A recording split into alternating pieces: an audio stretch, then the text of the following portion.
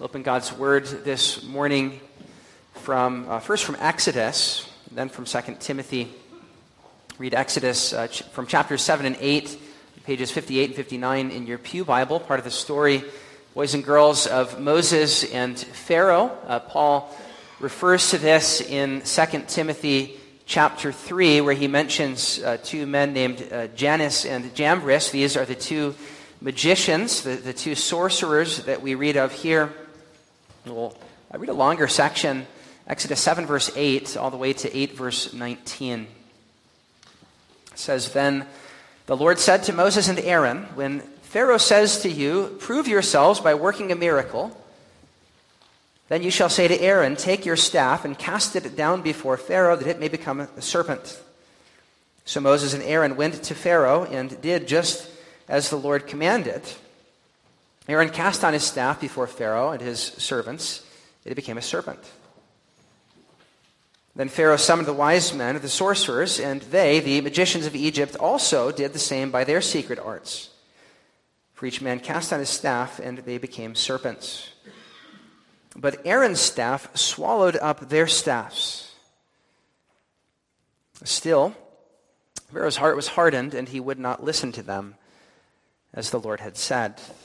Then the Lord said to Moses, 'Pharaoh's heart is hardened. He refuses to let the people go. Go to Pharaoh in the morning as he is going out to the water. Stand on the bank of the Nile to meet him, and take in your hand the staff that turned into a serpent. And you shall say to him, the Lord, the God of the Hebrews, sent me to you, saying, let my people go, that they may serve me in the wilderness. But so far you have not obeyed.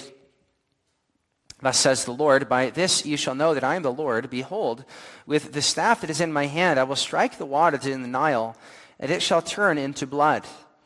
The fish in the Nile shall die, and the Nile will stink, and the Egyptians will grow weary of drinking water from the Nile. The Lord said to Moses, say to Aaron, take your staff and stretch out your hand over the waters of Egypt, over the rivers, their canals, their ponds, and their pools of water, so that they may become blood. And there shall be blood throughout all the land of Egypt, even in the vessels of wood and in the vessels of stone. Moses and Aaron did so, as the Lord commanded.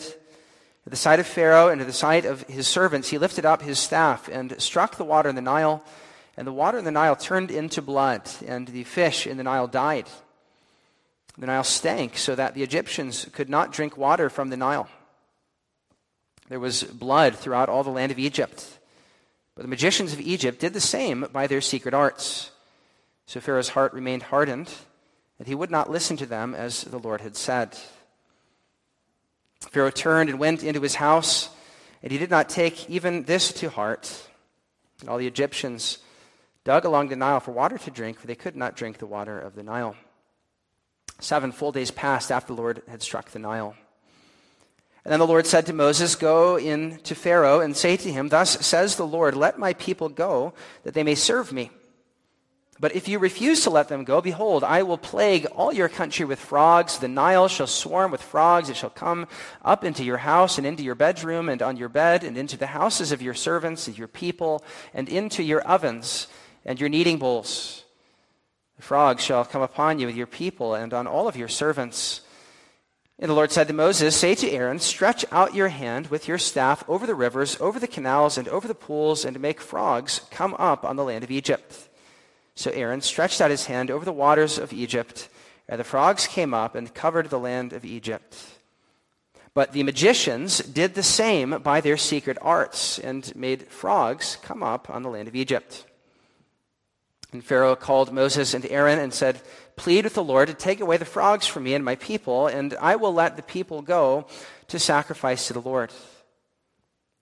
Moses said to Pharaoh, be pleased to command me when I am to plead for you and for your servants and for your people, that the frogs be cut off from you and your houses and be left only in the Nile. And he said, tomorrow. Moses said, be it as you say, that you may know that there is no one like the Lord our God. The frogs shall go away from you and your houses and your servants and your people. They shall be left only in the Nile. So Moses and Aaron went out from Pharaoh, and Moses cried to the Lord about the frogs, as he had agreed with Pharaoh. And the Lord did according to the word of Moses. The frogs died out in the houses, the courtyards, and the fields.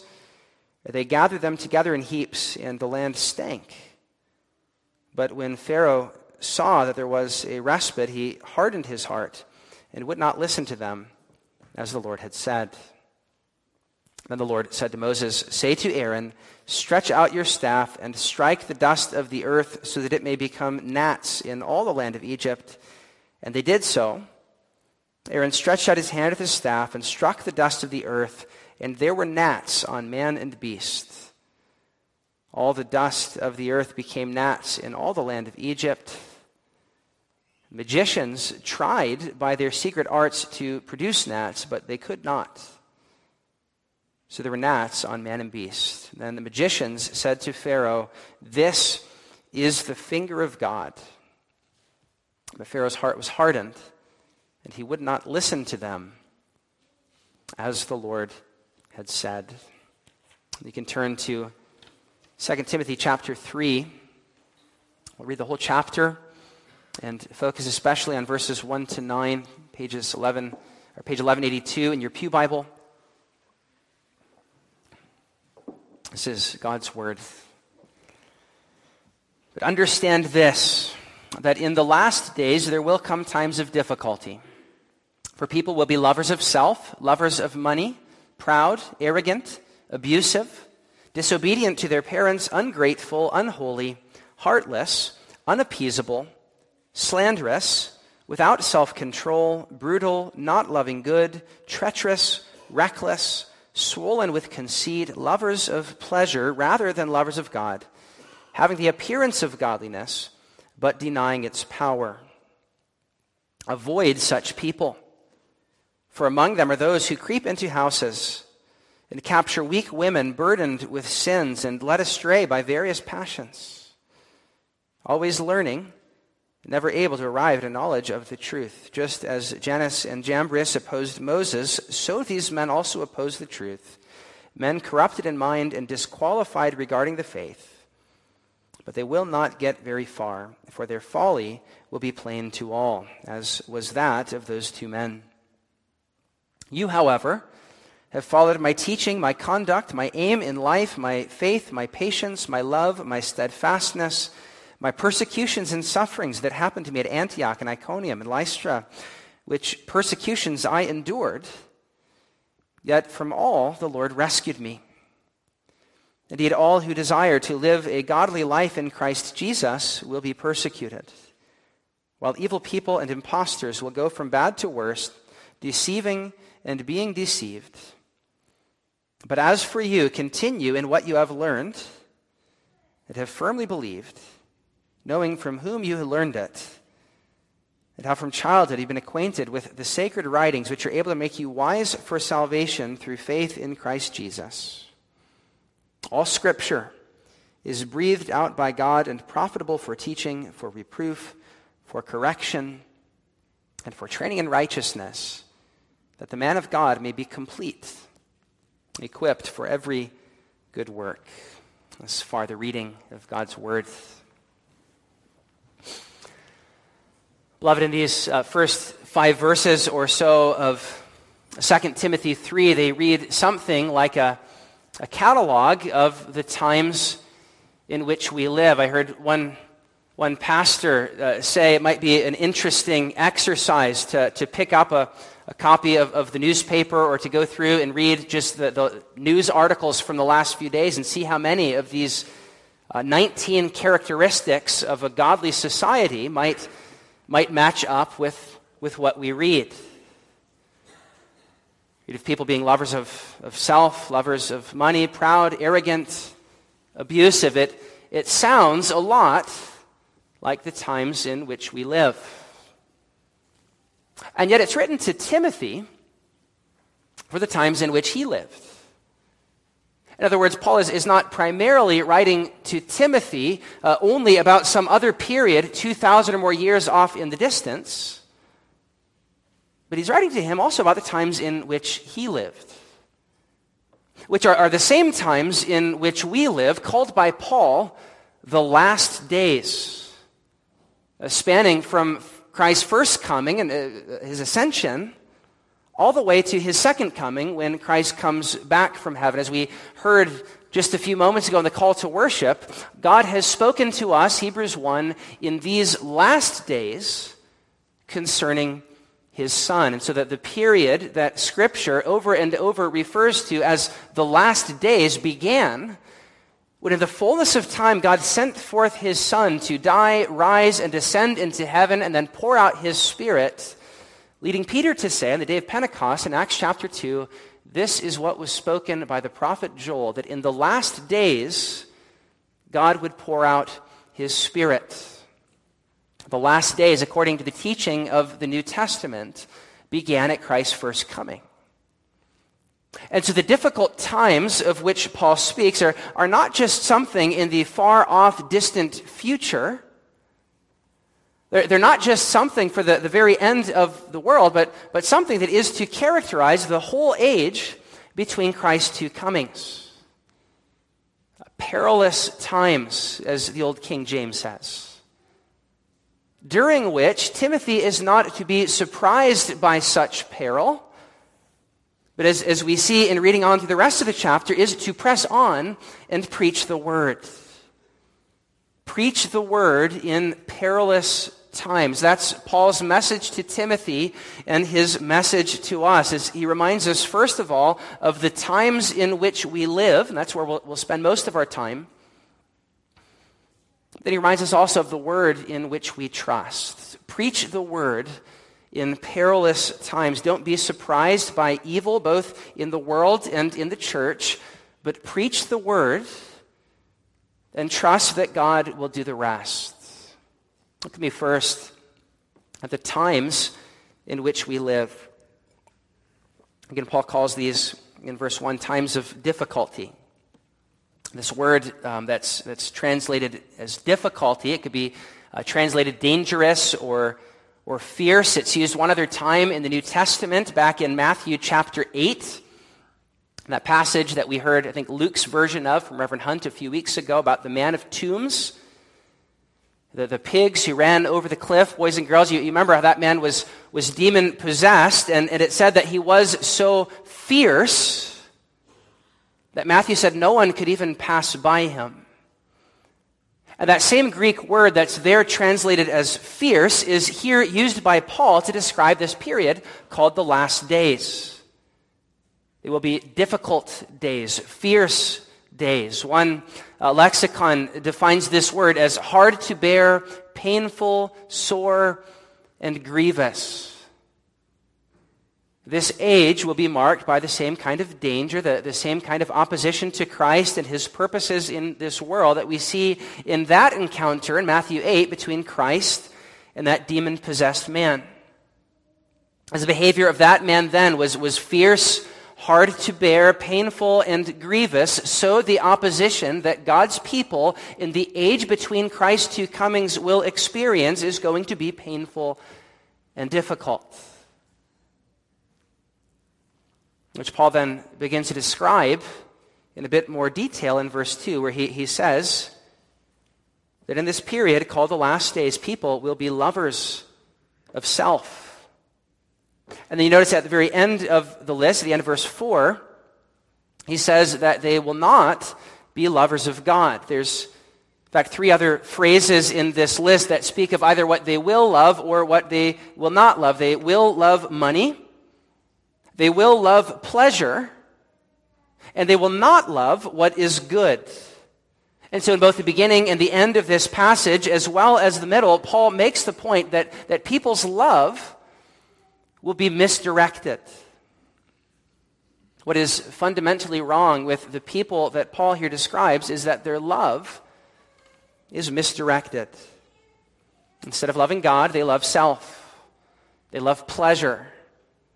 They love money. And from this misdirected love flow all kinds of other vices that Paul mentions. He reminds us that what is fundamentally wrong with the human condition is that we love the wrong things. And so from that misdirected love flow all of these other sins that Paul mentions throughout the rest of the passage. When we are narcissistic self-lovers at heart, we tend to become greedy. Hence Paul's comment about loving money. We become proud because we are the center of our universe. He's saying when you love yourself, you're going to become proud. And that pride will then be revealed in disdain towards others. You notice Paul mentions both pride and arrogance. That first word for pride is speaking more of a sinful self-focus, but the second word for arrogance is describing a haughty or disdainful attitude towards others. In other words, Paul is saying when we think that we are the best and we love ourselves, we tend to hate others. Or John Stott says those who have an exaggerated opinion of themselves tend to look down with contempt on others. That's the point that Paul is making, which then leads to the abusive behavior that he mentions next. When the world revolves around you and your love for self, you tend to hurt others. And not only with your actions, he'll get to that later when he speaks of brutality, but also with your words. Is this Greek word that he uses for abusive, it's in verse 2, proud, arrogant, abusive, is this word has the idea not so much of abusive actions, but abusive speech. It's elsewhere translated as slanderous or speaking evil, railing or blaspheming. So hearts that are filled with love for self lead to proud, disdainful, and harmful speech towards others, even towards those closest to you. As the next part of the passage, we'll begin to zero in on the realm of the family, as Paul mentions those who are disobedient to parents. And then the next word is ungrateful. Often when children do not obey their parents, they are not grateful for what they've done. And then the next word, unholy, is often used in Greek literature to refer to filial respect, the kind of respect that a son owes his father. But in this case, as Paul describes, that respect will not be shown. Nor will the natural affection that children and parents are to have for each other, but they will be heartless and unappeasable or irreconcilable. So this is talking about a situation, perhaps still in the family, where there is an unwillingness to reconcile, an unwillingness to forgive or confess. Paul's saying this is where self-love leads. To conflict, to pride, to an unwillingness to admit wrong. The list goes on, to be slanderous and without self-control, to be brutal, not loving good, treacherous, reckless, swollen with conceit. This is Paul's description of mankind apart from God, lovers of pleasure and not lovers of God. Narcissistic, materialistic, and hedonistic, loving pleasure. This leads to conflict in the family. It leads to the degradation of society. It leads to brutality and recklessness. Self-love, while it may be the first commandment of modern society, is, according to Paul, deadly. So young people, when the world around you tells you that you need to be true to yourself and love yourself, look at this list and see where self-love leads. The Bible does not command us to love ourselves. It takes for granted that we do, and assuming that says love your neighbor as yourself. But that's not a command of self-love. Paul here says in times of difficulty and distress, the chief characteristic of unbelieving man will be love of self and not love of God. We'll exchange the first and greatest commandment for greedy, narcissistic, pleasure-seeking self-love. And then in breaking the first table of the law and idolizing self, we will not keep the second, but we will hate our neighbor. And Paul says this will not only be the case in the world, but also in the church. Verse 5, he says, these men will have the appearance of godliness, but they will deny its power. And Paul here makes clear that he is not only talking about the world outside of us, but also those in the church. who will have an appearance of godliness, but will be swollen with conceit, abusive, slanderous, and will love themselves. The commentator Denny Burke says this describes those who externally have all the accoutrements of authentic religion and piety. They go to church, they wear the right clothes, they say the right things, yet on the inside they differ not at all from the world. They take the name of Christianity on their lips, but they do not have the power of Christ in their lives.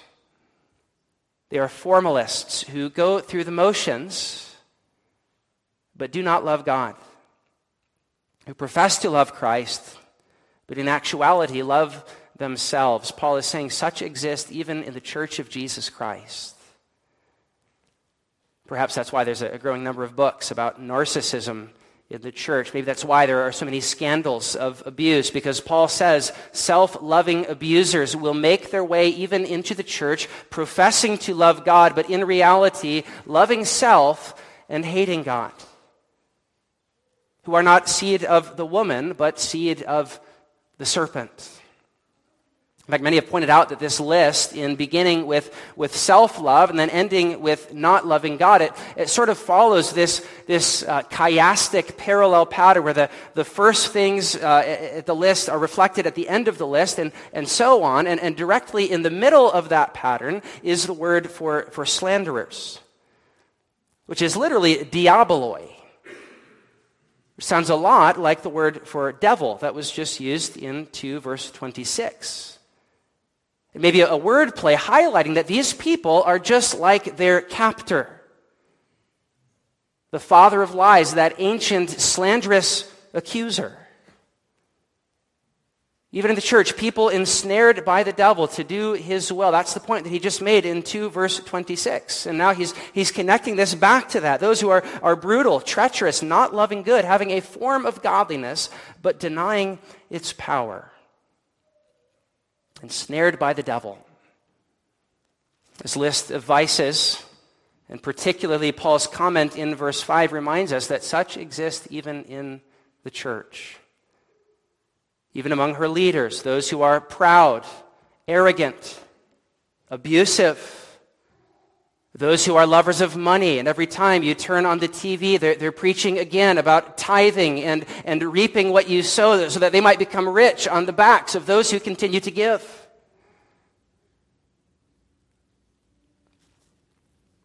And yet it doesn't exist only among the leaders of the church, but also among her members, those who are disobedient, ungrateful, heartless, irreconcilable, lacking self-control, and swollen with conceit. This list of these 19 or so vices is not given just so that we may point at the world outside of us and shake our head at the signs of the times, but it's given also so that we might look within ourselves and ask, does this describe me? If I'm honest, do I love pleasure more than I love God? Do I love money, which Christ says you cannot love both God and money? Am I arrogant and abusive in the way that I speak to others? Is it possible for me to be reconciled, or am I unappeasable? Do I ever change my mind? Do I possess the power of godliness, or do I merely possess the form, focusing merely on externals, maybe even arguing about them in a spirit not of humility, as in the section just before this? Part of the purpose of this passage is to lead us to ask these questions. That's why Paul says in verse 10, right after going through all of this, says to Timothy, you, however, follow my example and my conduct. In other words, make sure that you are not living like that, Timothy, but in contrast to that, walk in the way that's described in verses 10, 11, and 12. And Paul would say the same thing to us this morning. Follow the example that we have in the apostles and not in the deceivers ensnared by the devil. He would have us to ask this morning, are you a lover of God or are you a lover of self? Are you humble or are you proud and arrogant?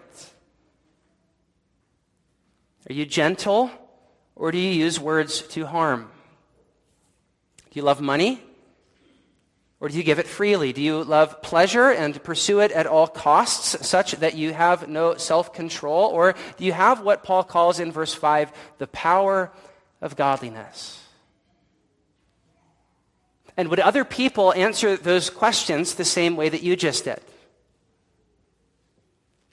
What about your family?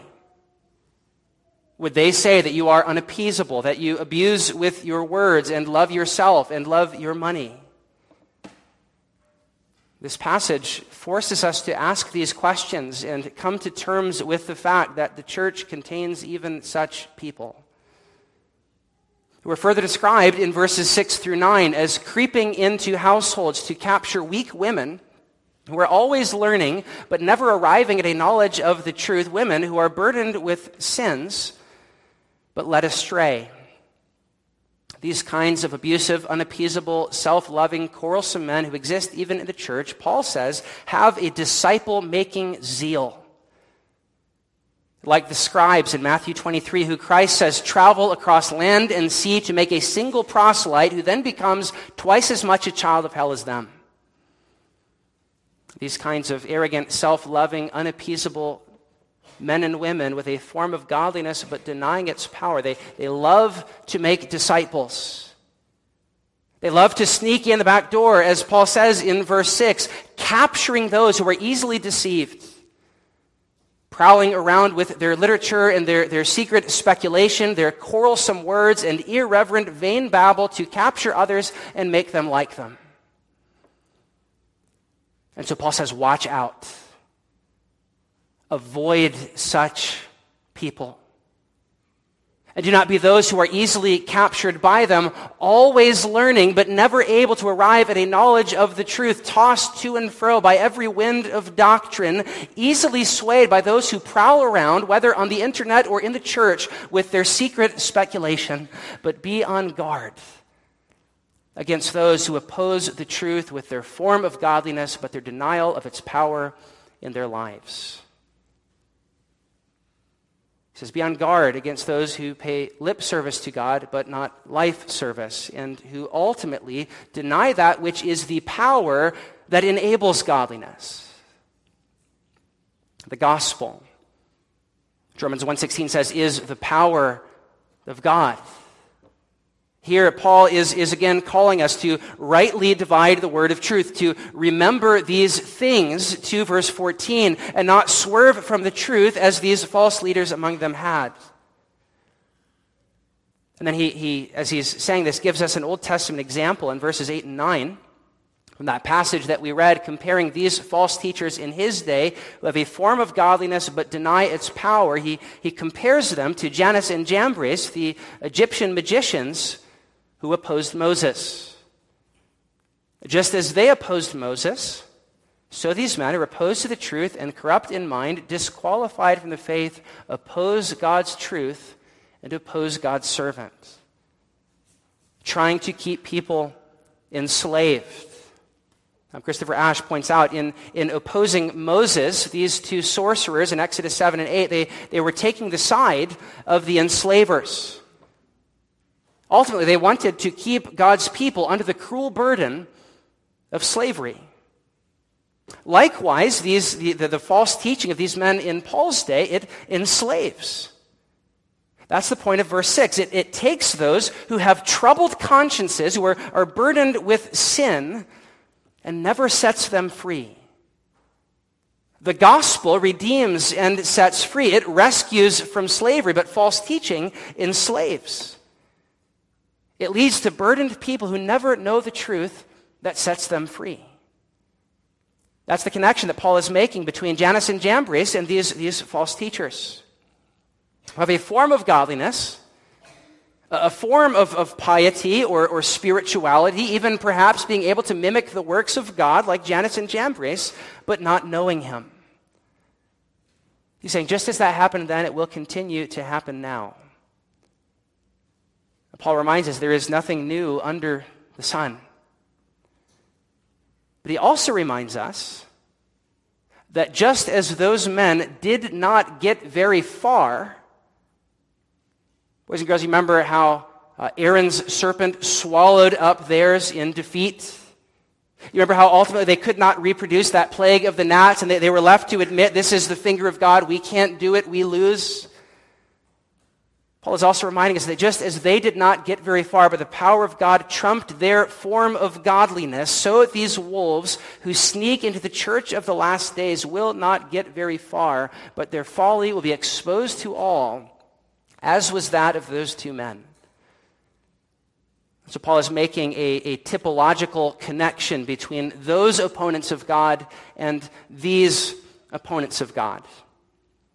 And Paul so often does that as he's making use of the Old Testament. He shows us how there are types and patterns then that point to types and realities, or the antitype now.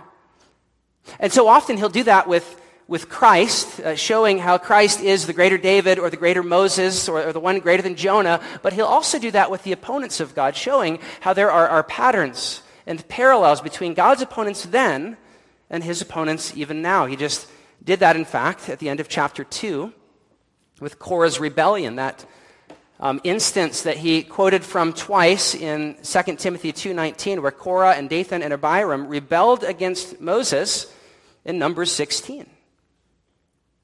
And you remember, Paul pointed to the judgment of those who oppose the truth, and here he does so again, reminding us they will not get very far, but the truth of God and the life-giving gospel of freedom will prevail.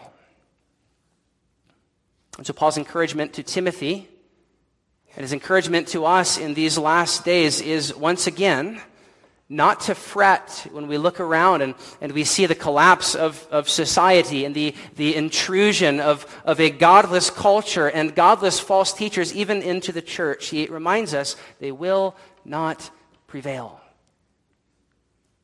False teaching of the prosperity gospel, the false teaching of so-called sexual liberty that actually enslaves, the false teaching of every cult and every sect, they will not prevail, but Christ will build his church. The gates of hell will not prevail against it. Even in the midst of the fierce difficulty and pains of this age, even in the midst of a world that is crumbling, and a church that sometimes has wolves as shepherds, Paul says, don't be afraid, but remember what I said in 2 verse 9 and 2 verse 10, that the word of God is not bound. As we'll sing in a bit, that word above all earthly powers, it abides, and its kingdom is forever. And so what Paul is going to charge Timothy to do then in the rest of the chapter, this is why we read the whole thing, is to preach the word in perilous times, to not be surprised by this kind of thing, both in the world and in the church, throwing up his hands in defeat or looking to other means, but to preach the word and trust that word above all earthly powers will do the work. Paul and the rest of 2 Timothy 3 will remind us that the answer for this ugly portrait of the human condition is the gospel. The answer ultimately for the times in which we live is the word in which we trust, for it is the power of God. Just look at the rest of the chapter. Notice the emphasis on the word. Paul tells him in verse 10 to follow my teaching and my faith. Verse 11, he tells him to follow my sufferings, which we know from earlier in the book are sufferings for the gospel. He says in verse 14, continue in what I have taught you. The sacred writings that you have known from childhood, the God-breathed scriptures of verses 16 and 17 that will equip you, the man of God, for every good work. Almost every verse in the rest of the chapter emphasizes the urgency of preaching the word in these difficult days. As URC pastor and missionary Michael Brown has said in his commentary on 2 Timothy, Paul paints this dismal picture of the last days to help Timothy and us understand the urgency of preaching the word of God faithfully. He wants Timothy to put his confidence not in himself, but in the word, which alone, verse 15, is able to make one wise for salvation through faith in Christ. That's why he goes on in verses 16 and 17 to speak of the authority of the scriptures, and 4 verses 1 to 5 to charge him to preach the word. Nothing but the power of the gospel can change the radical corruption of the human heart. And the same confidence that Paul wants Timothy to have, he wants us to have. To recognize only the gospel provides the radical solution to this radical corruption that is described in 2 Timothy 3. This radical corruption of both those within the church and those in the world around us. He wants us not to look for external solutions to the internal problem of sin, but he wants us to preach the word. Again, Brown says, we tend to think that more laws or better policies can produce righteousness in the human heart, that if we just elect the right leader or pass the right law, then times of difficulty will come to an end. And while those things are certainly good, the godlessness that Paul describes in verses 1 to 9 will not be overcome by them, but we need the gospel, which Paul has just said in 2 verse 9 is not bound. It is the power of God. Do we believe that? That even in godless days and times of difficulty, God is able to use his word to overcome the evils that are listed in this passage. The evils of those in the world and those in the church ensnared by the devil, like that demon-possessed man in Matthew 8 who fiercely opposed the word.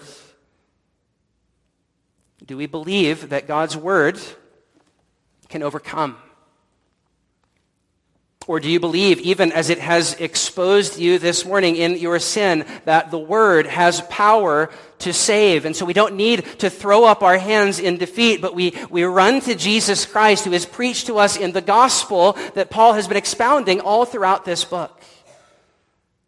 Do we believe that God's word has the power to save and has the power to overcome?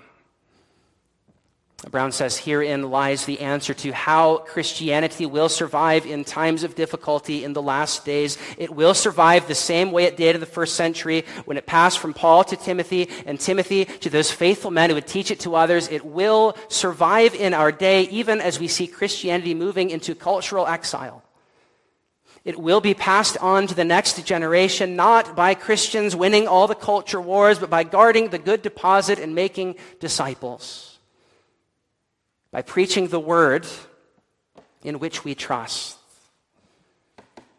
As you consider the state of the world around you, is that where you're placing your hope? In laws or in the gospel? And this is true not only as we think about how we view the world around us, but even within the church. As you read those verses and you consider the sin even within your own heart or your own home. What is the answer? Is it more laws? Is it more commands? Or is it the life-giving freedom that comes to us only from Jesus Christ? As we heard last week, from the expulsive power of a new and greater affection as Christ is held up for us and we behold the King in his beauty. Where is the answer? Is it in the law or is it in the gospel? Is it in more laws societally, or is it in the gospel of Jesus Christ going forth? This passage reorients us to consider what are the means fundamentally, the primary means by which God works. Yes, we pray for godly rulers in society. Yes, we want the law of God to go forth in the church. But we need the gospel. We need the good news of Jesus Christ and him crucified. Where do we put our trust? That's what Paul in 2 Timothy chapter 3 is leading us to ask. In the midst of difficult times, there is fierce difficulty both within the church and within the world. Where do we put our trust? And then in addition to that, he leads us to ask the question, and he answers it for us, what exactly ought we to expect? Even as this passage reminds us of the folly of those who oppose the gospel and that they will not get very far, but the word will triumph, it also reminds us that that word triumphs even in the midst of fierce opposition. So that we should not expect a utopia where this side of glory, things will ever get to the point where the world around us will not be characterized by these things. I can say it this way, this passage teaches us not to be overly optimistic in our eschatology, but to see that the whole age that Scripture calls the last days, that is, the period between Christ's two comings, will be characterized by narcissism, greed, hedonistic love of pleasure, and a denial of the power of God. And so even as the word of the gospel goes forth, it will be much like in the book of Acts, in the midst of suffering. The word will advance even as there is fierce opposition. God, through the preaching of the gospel, will overcome the folly of those like Jannes and Jambres who oppose the gospel both from outside the church or from within, but he will not erase it completely. Not yet. But he tells us to expect that the last days will be days of fierce gospel opposition, pride, and evil. As we place our hope in the gospel, we also realize that that gospel of a suffering Savior advances in the midst of suffering.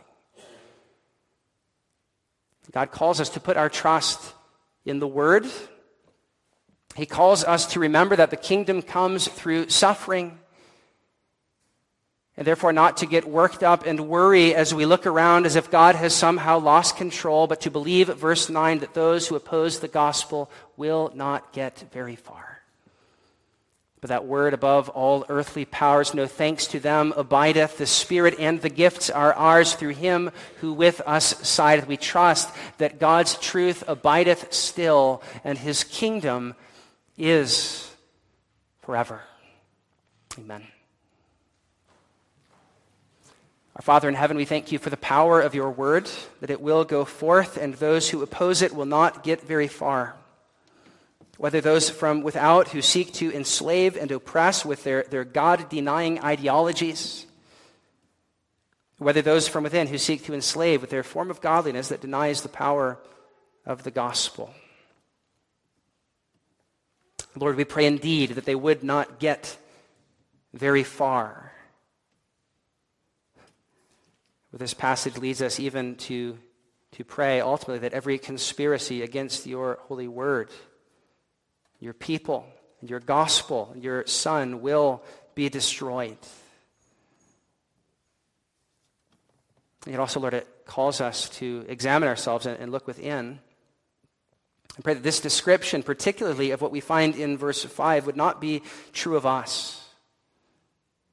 Nor would we be those who are always learning but never arriving at a knowledge of the truth, tossed to and fro by every wind of doctrine, not able to withstand the false teaching of the world around us. Lord, we pray that you would help us to hold fast to the gospel and to believe that your purposes in this world will prevail, and then to act on that belief through planting churches and through training up preachers and through seeing to it that the word would be translated into those languages that do not yet have it, and through teaching our children this word above all earthly powers that you promise will go forth. Lord, we pray that you would help us to love and cherish this word even as we look next week at the end of the chapter that talks about the authority and sufficiency of this word. We pray that in both what we have just heard and what we will hear next week, that you would work in us a love and devotion to your word. We pray in Jesus' name.